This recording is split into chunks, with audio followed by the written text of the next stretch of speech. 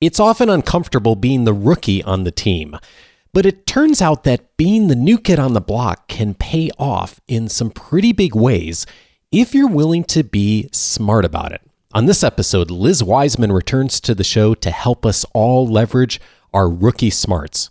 This is Coaching for Leaders, episode 340.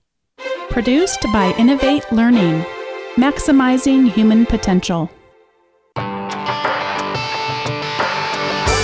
Greetings to you from Orange County, California. This is Coaching for Leaders, and I'm your host, Dave Stachowiak. Leaders aren't born, they're made. And this weekly show gives you access to the practical wisdom that will empower you to become a better leader. The best leaders I know are always learning, they're growing, they're asking good questions. It's many of the things we hear about in leadership books that we read and in the conversations on the show. And yet, there is the tendency for a lot of us when we get into difficult situations, and sometimes just the everyday situations, to want to be the expert, to aspire to be the expert.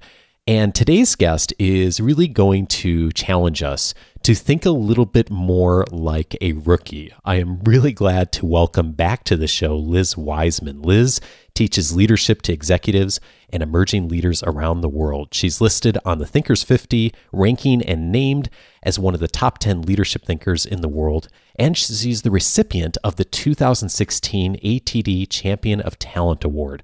A former executive at Oracle Corporation, she worked over the course of 17 years as the VP of Oracle University and as the global leader for human resource development. She is the author of 3 best-selling books, including Multipliers, which she was on the show previously speaking to us about, and the book she's here to speak with us here about today called Rookie Smarts. Liz, I am so glad to welcome you back to the show. Well, Dave, it's good to be back. I was just thinking, you had me at the title for your show, Coaching for Leaders, because these are 2 of my favorite topics. So super fun to talk with you. Well, great. I am, as I mentioned to you offline, so many people reached out to me after our conversation about multipliers last year on episode 305. In the course of that conversation, you and I had talked about rookie smarts. And as I got in this book, I was just so struck by how relevant this is for so many of us, and yet how many of us struggle with this. And I think in a lot of ways, you have too in your career. And it was interesting to me learning about your career in the book and starting at Oracle, and you discuss how you weren't really ready for the position of running a corporate university. And I was curious how that experience has framed some of your thinking on this topic. I think most of my career has been a string of these rookie experiences. In fact, so much so that when I sent the manuscript for Rookie Smarts off to my publisher at HarperCollins, and Hollis Heimbach, my publisher, she said, Liz, your book Multipliers was so you. You just embody that message, which of course made me feel good. And then she said, but I think Rookie Smarts, that's now really you. And so what she was basically saying is like, Liz, you're so unqualified. What she was saying is like, that's kind of how you do life and your career. Because the point, the message of Rookie Smarts is that sometimes we're at our very best when we know the very least, when we're new, when we're naive, and when we're a rookie. And I really do think, I have just strung together a bunch of rookie experiences, mostly never having a job that I was actually qualified for. Now, I never attempted to perform surgery on, some unsuspecting person, but every job I've had has been either an enormous stretch or a fairly significant stretch. And I think it was because of that I decided I was going to go in and study this. You mentioned one of my first big rookie assignments was I was a year out of college when they said, hey, Liz, you're now in charge of the training department for this rapidly growing company. The company was Oracle. They were in their adolescence as a software company, doubling in size every year. And they're like, okay, you're now in charge of training for the company worldwide. I'm like, okay, that seems kind of like a grown-up job to me. Right. And I remember talking to my boss about this. I'm like, are we lacking adult supervision here? Like, and it was a little bit true. They were hiring a lot of people right out of school. And I was worried that this seemed like a grown-up job.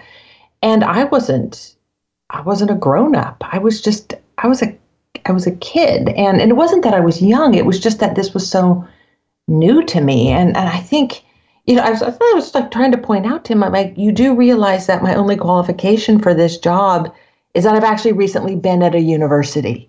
That was, didn't seem like much of a qualification. But what I found was it was the very fact that I didn't have the qualifications that caused me to be good at this. I had to ask a lot of questions. I had to ask for help. I had to listen. And we find when people are operating from a place of learning, from not knowing, or when we're outside of our area of expertise or on the outer edge of what we know how to do, see, this learner's advantage kicks in. I mean, you either stay in a state of cluelessness and you crash and burn in this rookie assignment, or you end up asking and learning, and you don't have expertise, but you mobilize expertise from others and you question assumptions. And we found there's just so many virtues in how we work when we're new to something, that those virtues often make up for a lot of lack of knowledge and skills. We think of experts as these all-knowing, super wise people that never have to ask anyone for help. And I keep finding examples of how that's really not true. And you research some of the great experts as part of writing this book. And one of the stories that really stuck out for me was the story about Michelangelo in painting the Sistine Chapel. And I was wondering if you could share some of what you discovered when you looked into that story. Well, it was interesting. I was actually on a vacation with my daughters in Italy when I learned, and the tour guide explained, that the Sistine Chapel was Michelangelo's very first fresco painting. And, he was very used to canvas, and he was really a sculptor, and this was his first fresco. And actually, he was nominated for this job by one of his competitors in the Florence art scene. And I want to say Raphael, I'm probably going to get it wrong. I'd have to open up the book. But he was actually nominated by this sort of competitive artist because they knew he had never done fresco before and that he would fail. And so he was set up so that this artist could then come and heroically save the day once Michelangelo, this sculptor, did this. But he realized that he didn't have this fresco technique, which is, painting into the wet plaster and then having it harden. It's why it preserves so long. And so he brought in a couple people who, knew the fresco technique deeply. He worked alongside them. He spent the first couple of weeks in learning and experimenting. And once he got it, and he got this technique, they were no longer needed. And then he did finish the rest of it solo. But he started this as an absolute rookie and learner. And of course, we know that, he did a brilliant job and created one of the masterpieces of the modern world. It's so interesting when you think about, how those of us that are considered, or even in one aspect of our work, considered as experts, and how at least so many of the people I've talked to and guests we've had on the show, it seems like more often the case it is that they're asking for help. And I'm fully conscious of the fact that you and I have spent a good part of our careers running corporate training and development programs. So I say that being conscious of that when I bring you this quote that you mentioned in the book, which struck me very profoundly as well. You wrote, "While many corporate training and development programs are anchored in aspiration-based learning, the reality is that we respond better to desperation-based learning." Tell me more about that.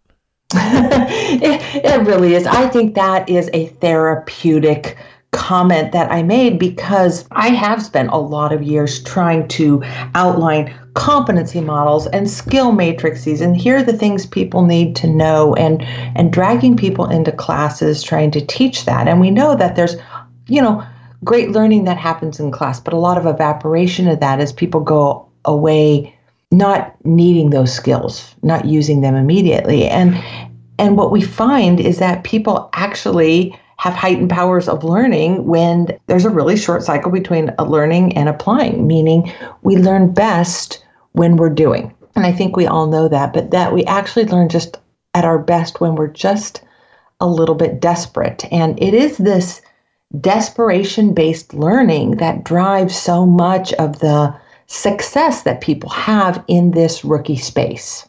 And I really think it's what happens when we are standing at the bottom of a learning curve. And kind of one of two things happens. When you are at the bottom of a learning curve and you've got a task and there's a steep learning curve ahead of you, you face a choice. Either you give up and you back away, or you kind of throw that thing down into first and you grind your way up it.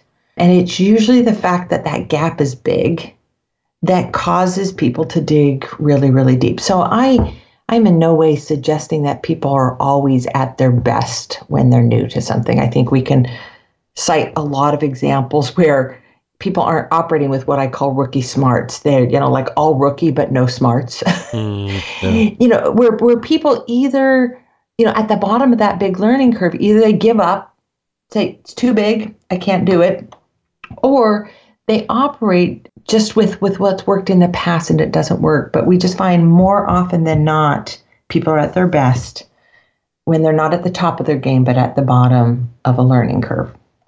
Well, that's actually a perfect lead into something I wanted to ask you about, which is it's really interesting what the research you did showed on how veterans respond to tough situations versus how rookies tend to respond to tough situations. Mm-hmm. What do you see as some of the key differences? Well, when veterans respond to tough situations, we tend to look inside. When we have expertise and we encounter a problem, we tend to look for within our own banks of experience and solution. And when rookies tend to encounter a tough situation, we look outward.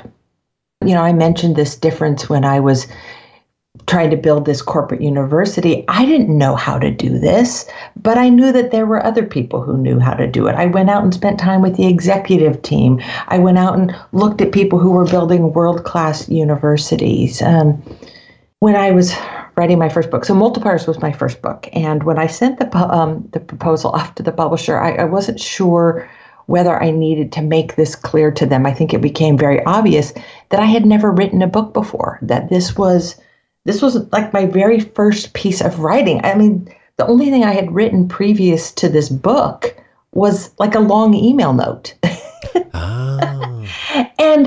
And because of that, it was funny. My publisher said, you approached writing so different than some of our other authors. And I remember it now saying to her, like, basically, I ask questions as naive as this. I'm like, what does a good management book look like? I had never written one. I had read a lot of management books, but I was like, tell me what good looks like. And I remember asking her, I said, who are your favorite authors? And I didn't mean like the authors that she has read in her life, but of the authors in the HarperCollins and the Harper Business portfolio of books. I'm like, who are your favorite authors you've ever worked with and why? And what can I deliver to you that would be amazing? And because I just didn't know. And so basically she said, oh, well, this is what good looks like. We love it when we get this. We love it when we get that. When I submitted the manuscript, my agent came back and told me, she said, they just told me that was the cleanest manuscript they had ever seen. And I'm like, oh, that's nice. And I kind of went about my business. And my agent, Shannon, she thought that I didn't quite process that. And she said, no, what I'm saying is they've never seen a cleaner manuscript than this. And I don't mean clean as in free from dirty language. I just like structurally clean and like not needing to be copy edited. And I couldn't process it. Finally, I realized I didn't know it was an option to give them junk. Like I had never done this before. I didn't realize that's what most authors do is they give them kind of a first draft. And I said, oh, well, I've never done this before. I better not give them something, junky. Let me give them something that's really polished. And I think I probably worked harder, dug deeper because I was a rookie. And because I had listened to exactly what she told me she wanted, I'm like, oh, well, then I'll just do that. What you just illustrated, it lines up with one of the quotes I pulled out of the book, which is you writing, "The critical skill of this century is not what you hold in your head, but your ability to tap into and access what other people know. The best leaders and the fastest learners know how to harness collective intelligence." And that's exactly what you did when you asked that question of what makes a good book. And it strikes me like that's not the way most of us are trained. We are trained to get good grades. We are trained to, most of the assessments we do in our lives, even in our careers, are individual assessments. They're not reaching out to others for assistance. I'm curious, how do you, as you've worked with people, what have you seen has been helpful to transition people from that kind of thinking of how do I position myself as an expert to doing exactly what you were talking about, of asking questions? Well, part of it is knowing that when you ask questions, people give you more. You know, we find that the best leaders tell less and they ask more. And when they ask more questions, people will give them more. And part of it is realizing that right now we are working in an environment that cycles are spinning so fast that, you know, we don't even get to face the same problem twice. Like once you figure when I started my career, Dave, best practices was all the rage. But I don't think best practices matter a whole lot anymore because we don't get to reuse them. Once we figure out one problem, the problems morph, almost like the way flu viruses seem to be morphing right now. We're constantly having to do things that don't have precedent in that. And we probably don't have enough of that knowledge ourselves. So it's about tapping into the people around us. It's part of the research I did for this book. I looked at how information is coming at us and how information is not only bombarding us, but how quickly that information evaporates. In other words, how often we're working in the unknown space. And if you work in a STEM-related field, science, technology, engineering, math-related fields, or in an industry heavily influenced by technology, which is most of us, you know, based on the rate at which information is increasing and the rate at which information decays, meaning things that were once true no longer are true, about 15% of what we know today, you know, 15, not 50%, about 15% of what we know today is likely to be relevant in 5 years. It's incredible. So not only are problems right now too complex for any one person to have a solution, but even the things that you know to be true don't stay true long enough. And so it just seems like a logical conclusion that the critical skill that we need is the ability to use what we know, but to check what we know. Like, maybe this isn't the full picture. Maybe this is no longer true. Maybe I might be a little bit outdated. And the only way to stay relevant is to be able to harness collective knowledge. Or perhaps, Dave, I have to admit, maybe it's just the lazy man's approach. Well, which is like you can either try to know everything yourself or you can just stay current by continually pulling in what other people know and refreshing. It's like hitting refresh. Yeah, well, but it strikes me as so true what you said of how much knowledge is changing. I mean, I think about the work I do today. The career didn't exist 10 years ago. When we think about podcasts and the things online and video conferencing and all that. And so there's almost this expectation now, if we're going to be successful, like you mentioned the quote, we have to be asking questions, learning, growing. And you said something a few minutes ago, which really struck me too, which is there's the smarts in rookie, right? So it's not just being the rookie and just, you know, doing whatever, but there's a way to be smart about it. And I sense that there's a right way to ask for help and there's a wrong way to ask for help and how to approach this. And so I'm wondering, as you've coached people on this, what do you see as some of the helpful guidance on asking for help and the ways to do it that really do work to that, keeping it rookie, but also smart? Yeah, you know, some people ask for help in a way that you just want to help them. And if you are in rookie mode, you know, your job is to ask for help in a way that activates somebody's mentoring gene. See, I think we all have this sort of mentoring gene, that this desire to want to help, to coach. I mean, it's a rare person who just doesn't have that. We all know that. We're going to put them in we'll put them in the bad people category for now. But for most people, they want to help, but you don't want to act helpless. Nobody really likes helping people who are helpless. Like, oh, gee, I can't do it. Would you do it for me? Or I brought nothing. Will you bring everything? We want to project what I call a state of intelligent learner. So you don't want to project all intelligence, meaning, hey, I've got this, I figured out. And we know what it's like when someone asks for your help and then they tell you that they don't need your help, that they've already know everything. But you don't want to be all learner either, meaning, hey, I know nothing. What do I do? You don't want to project cluelessness because people don't want to waste their time helping someone who might not actually be able to receive it. So what does intelligent learner look like? Intelligent learner looks like asking really good questions, well-informed questions, meaning, hey, I've done my research, but now I have a question. Or, hey, I know this, but I don't know that.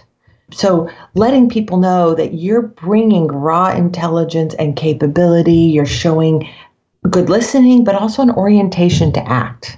How do you let someone know that you're intelligent, but you want to use their intelligence as well? And I think when you do project that state of intelligent learner, people will turn around, bend over backwards to help you be successful because it's a good investment of their time.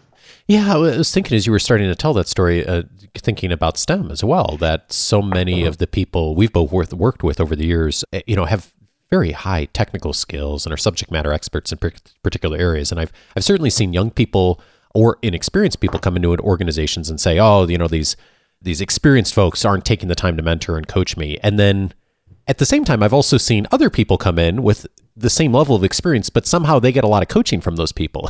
And so I love what you said about we all have that gene for mentoring and coaching. So it's not that for most people that's not there. It's how are you approaching talking to the quote unquote expert about getting help but bringing something more to the conversation just than I want you to do it for me. Right. Intelligent questions. And then there's also a few behavioral things that you might do. One of my favorite leaders that I studied, he likes to ask people when he talks to them, would you mind if I take some notes? Another way, this is actually one that I learned someone who did just a great job working with Steve Jobs. And when she would get to a point where she was sort of at an impasse with Steve, where he was very opinionated about something, she would always ask Steve, would you mind if you've given me some new ideas here, things to think about. Would you mind if I go away and think on them for a couple days and come back to you with a new solution? Like, who on this planet doesn't like hearing someone say, hey, you know what? Could I take some notes based on what you're saying? Or, hey, can I go think about what you've given me for a couple days and come back to you with a solution? Mm. There are all ways of projecting intelligent learning or saying, I'm actually coachable. Some people get more coaching than others, and I think it's because they project intellectual curiosity. They project a bias for action, and they project a willingness to really listen to what people are giving them. Mm. And if you do that while you're in the rookie zone, you're good. You're good to go. Yeah. And yet you're going to make mistakes too, right? So how do you recover when you do something as a rookie? And maybe you're not even a rookie anymore, but you do something that isn't the right call, or you make a mistake, or maybe even cost the company money or a customer. When you think about coaching people in recovery, where do you start? Yeah, there is an art form to how you recover from making mistakes. And some of the literature on this says that people, when they make mistakes, when they recover well, they end up with more satisfied customers, and you, by extension, you would say colleagues, than if they had never made the mistake. Dave, on this one, I'm going to go back to, I was asked once to write a blog on a big mistake I had made. And so I thought about all the mistakes I've made in the business world. And then I went back even further and thought about one of the biggest mistakes I've made in my life. And I mean, I've screwed a bunch of things up, but this is one where I just remember painfully screwing something up. So I was probably 17 years old at the time. I had grown up sewing. I was actually a really good seamstress growing up, and I got a job working at a bridal shop. This is in San Jose, California, and it was a bridal shop in a mall. So this is probably not your like fanciest, highest end bridal shop, but I got a job as the seamstress. So my job was to alter wedding gowns and bridesmaids dresses, Mother's Day dresses. And so I'm 17 years old. Like in hindsight, I still cannot believe they hired a 17-year-old kid. And I bet there's someone listening to our conversation who's probably about to get married. And I'm going to tell you, like, this story might traumatize you. Okay. Just the fact that I was 17 years old. So this woman, her name was Kathy, she came in and she had fallen in love with this dress. And it was a dress that couldn't be ordered. It was like a size 12 dress. She is size 6. I look at it, I'm like, oh yeah, I can do that. I can turn a size 12 dress into a size 6. I alter it. She comes in for a fitting and magically it fits her perfect. Like I had done this killer good job on this dress. We were all very pleased with it. That was several months before our wedding. She comes in 4 days before her wedding to pick up her dress. I'm in the back sewing, working on some other things. I am a high school kid, remember this. And they call me back and they say, oh, Kathy's here to pick up her dress. Like, you've pressed it, haven't you, Liz? Well, I actually didn't like pressing the dresses because somehow at 17, I was a little bit of a prima donna about this, where I had decided pressing dresses was just a little bit below my skill level. Like, below my pay grade. I was probably making minimum wage, but somehow that was sort of beneath me, that I didn't feel like I should press the dresses. So, well, you can imagine what I did. I'm like, oh, she's out there. Let me so I turned the iron on to hot and I set the iron down on the bodice of this dress and I watch the entire bodice. So for the men who are listening to this, the bodice is like the upper part. This is the chest part of the dress. And I watched the bodice of her dress shrivel under the iron. Oh, no. Yeah, just like I melted the front part of her dress. Like not a part that you can hide during a wedding. I mean, like it just, and I'm not talking like I made it like a little shiny, kind of a little burn mark. I'm talking about it melted away to gone. Oh, wow. 4 days before her wedding. And I looked at that and, I'm probably trying to imagine, like, is there a back exit? Like, can I run? Can I hide? Like, and I realized there was only one way that I was going to, like, so I just walked out there and I remember this like it was yesterday. I said, Kathy, something bad has happened. I said, I've just ruined your wedding gown. I was ironing it and I melted a hole in it. And I said, it's not a small hole, it's a big hole. Like I've melted the front part of the bodice. And I'm seeing her eyes get really big. And you can't just go out and tell a bride you just ruined her dress, right? And so I said, what I've done is bad. I said, but I will fix this. I said, if you come back in 2 days, I will have your dress completely remade for you. And it will be as good as new. And again, I'm a high school kid. I've got classes and things and but I get on this and I have to go all around town shopping to get the right kind of fabric to replace it. And I rebuilt her dress. She came and she picked it up. And I mean, she really should have punched me. Honestly, she should have punched me when I first gave her this news, but she came. But I remember what she said. She's like, Liz, you can fix this, can't you? And I'm looking her straight in the eye. I'm like, Kathy, I will fix this for you and it will be perfect. And I did. And when she picked it up, like she hugged me and she was thanking me and like sent me pictures from the wedding. And I'm like, man, this is someone who should have punched me. I mean, really should have given me a black eye. And here she was thanking me for having fixed this problem. And for me, it taught me something really important, which is when you screw something up, like you admit it. Like, don't hide, like, admit it, fix it fast, and solve the whole problem rather than just fix your piece, like give someone back a full-on solution. And I think when you do that, it shows, again, intelligent learner. Like we all know we're going to make mistakes. And when people are in this rookie zone doing something important and hard and doing it for the first time, they're going to make mistakes. But what we find, the magic of rookies, is they tend to admit it faster and they tend to fix it faster because they can't rest on their reputation. It's like what we see with political leaders and celebrities. It's rarely the thing they messed up. It's the cover up that brings them down. It's the not admitting a mistake, like you were talking about. Yeah, and your word is great. Is that we get into a cover up because when you screw up with lots of experience, you're falling off a pedestal. Whereas when you screw up and you're a bit of a rookie, you're kind of just falling. It's more like you're tripping than falling. You're just kind of falling from the floor. And so we have to learn to recover like rookies, to say, my bad, I'm going to fix it, and I'm going to fix the whole thing. And we have to fix it really fast. One of the things I've been really conscious of doing this work over the last few years is just how much, in spite of knowing otherwise, when we're in the situations and when we've got the expertise or whatever it is, it's so easy to fall into that pattern. What have you seen for people who seem to buck the pattern a bit and actually do approach something with more of a rookie mindset and are willing to admit mistakes and ask for help? What's different about them?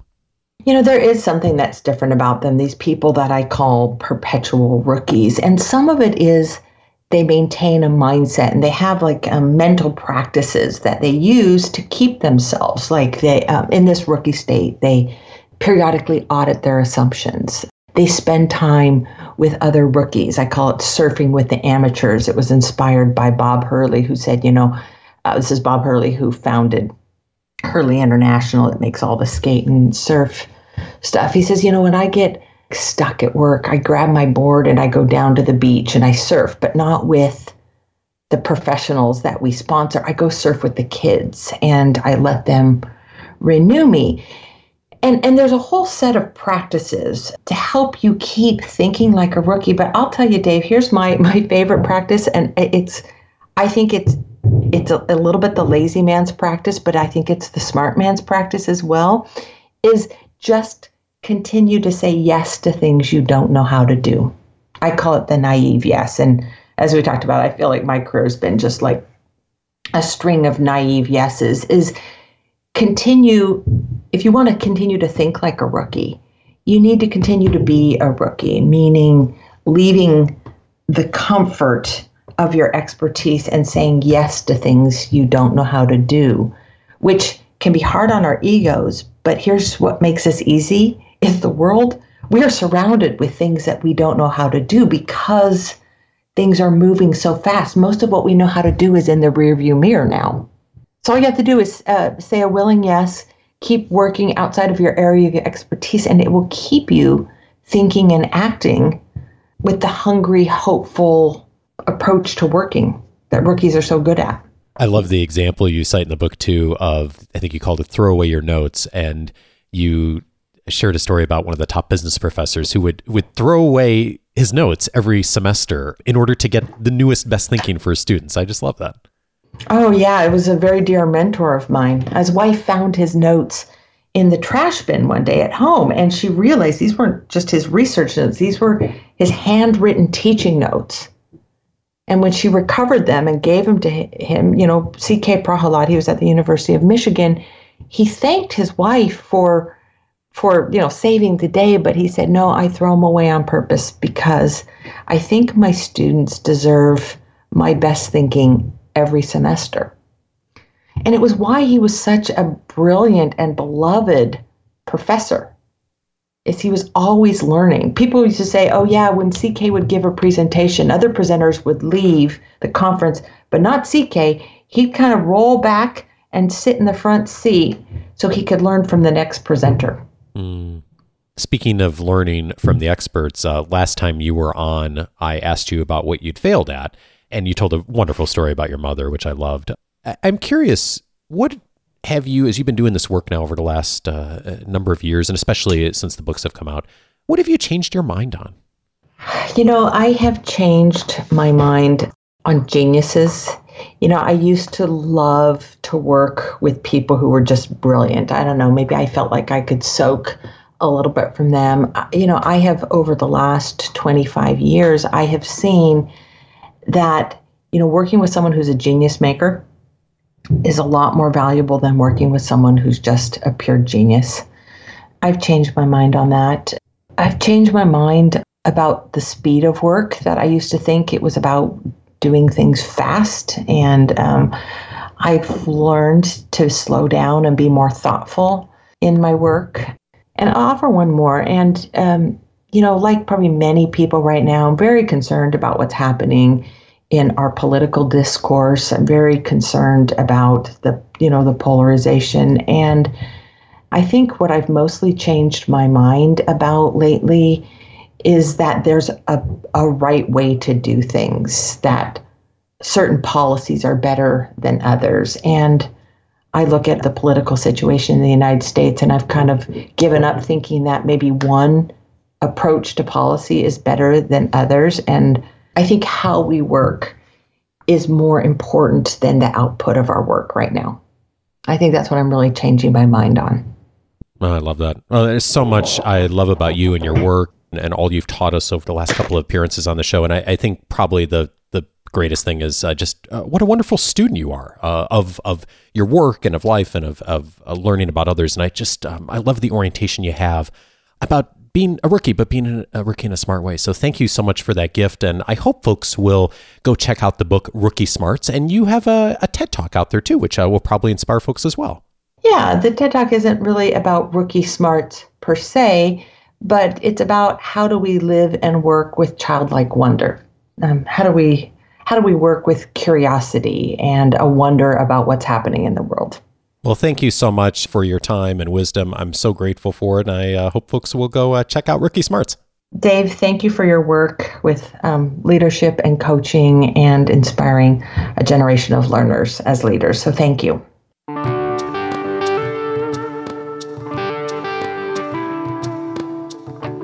Hey, you got a rookie on your team right now? This may just be the conversation to pass along to them. Thanks in advance if you do.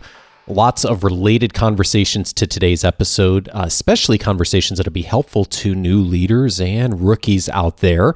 Back on episode 143, we had a conversation on how to get better, way better, in fact, at accepting feedback. Sheila Heen, who's one of the original authors of the book Difficult Conversations, was on that episode teaching us about how do we accept feedback. That is a challenge that a lot of us run into, especially if we are rookies and especially if we're new leaders. So if that is you or someone that you're working with right now, that is definitely an episode to listen to. You can find it under the feedback button on the Coaching for Leaders website library under podcast. Also, there's a button for new leaders there. You'll find that episode there as well. You'll also find under that new leader section, episode 257, how to manage former peers. My friend Tom Henschel and I had a conversation a while back on if you have taken the role or someone you're working with has taken the role on where they're now managing people they used to be peers with and probably have some friendships there. How do you navigate that? Episode 257 is a great place to start. Another episode that is under the New Leaders tab is How to Lead Part-Time Staff, episode 289. Chris DeFurio was on that episode talking and teaching us some of the key strategies for managing part-time folks. New leaders do tend to more often step into leadership roles where they are managing part-time folks, at least more often, sometimes than even full-time folks. So that's a really helpful starting point. And for anyone who's managing part-time staff, episode 289 will be of value to you. And then also, I'd recommend episode 305. That is the last time Liz was on the show, and she talked during that episode on how to deal with the diminishers. We centered that conversation around her bestseller, Multipliers. If you haven't heard episode 305, I would absolutely recommend it. You can get access to all of those past episodes by going to the coachingforleaders.com website, setting up your free membership. It'll give you access to the entire podcast library, all of those topics, searchable, plus a ton more, including my book notes, my library. There's so much up there, so check that out. Hey, next week, I am glad to welcome back to the show Tom Henschel. He's going to be returning to teach us what we need to know about doing 360-degree feedback. Tons that's going to come out of that conversation. Many people have been asking about that in the last few months, so join us next week for that conversation. Have a great week and see you next Monday.